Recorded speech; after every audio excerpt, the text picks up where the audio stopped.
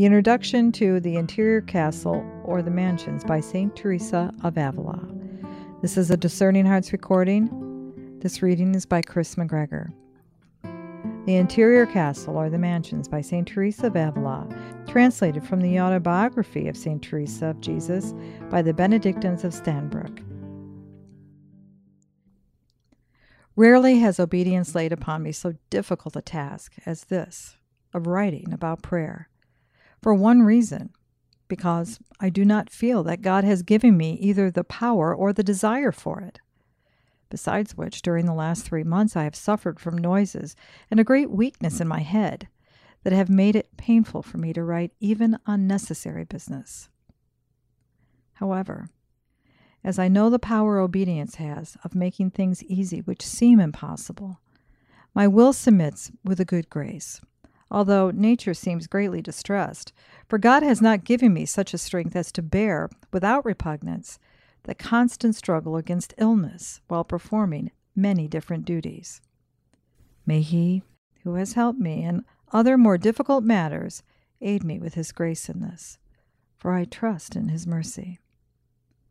I think I have but little to say that has not already been put forth in my other works written under obedience. In fact, I fear this will be but repetition of them. I'm like a parrot which has learned to talk, only knowing what it has been taught or has heard. It repeats the same thing over and over again. If God wishes me to write anything new, He will teach it me, or will bring back to my memory what I have said elsewhere. I should be content even with this, for as I am very forgetful, I should be glad to be able to recall some of the matters about which people say I have spoken well, lest they should be altogether lost. If our Lord will not even grant me this, still, if I weary my brains and increase my headache by striving to obey, I shall gain in merit, though my words should be useless to anyone. So I begin this work on the feast of the Blessed Trinity in the year 1577 in the convent of St. Joseph of Carmel at Toledo, where I am living. And I submit all my writings in the judgment of those learned men by whose commands I undertake them.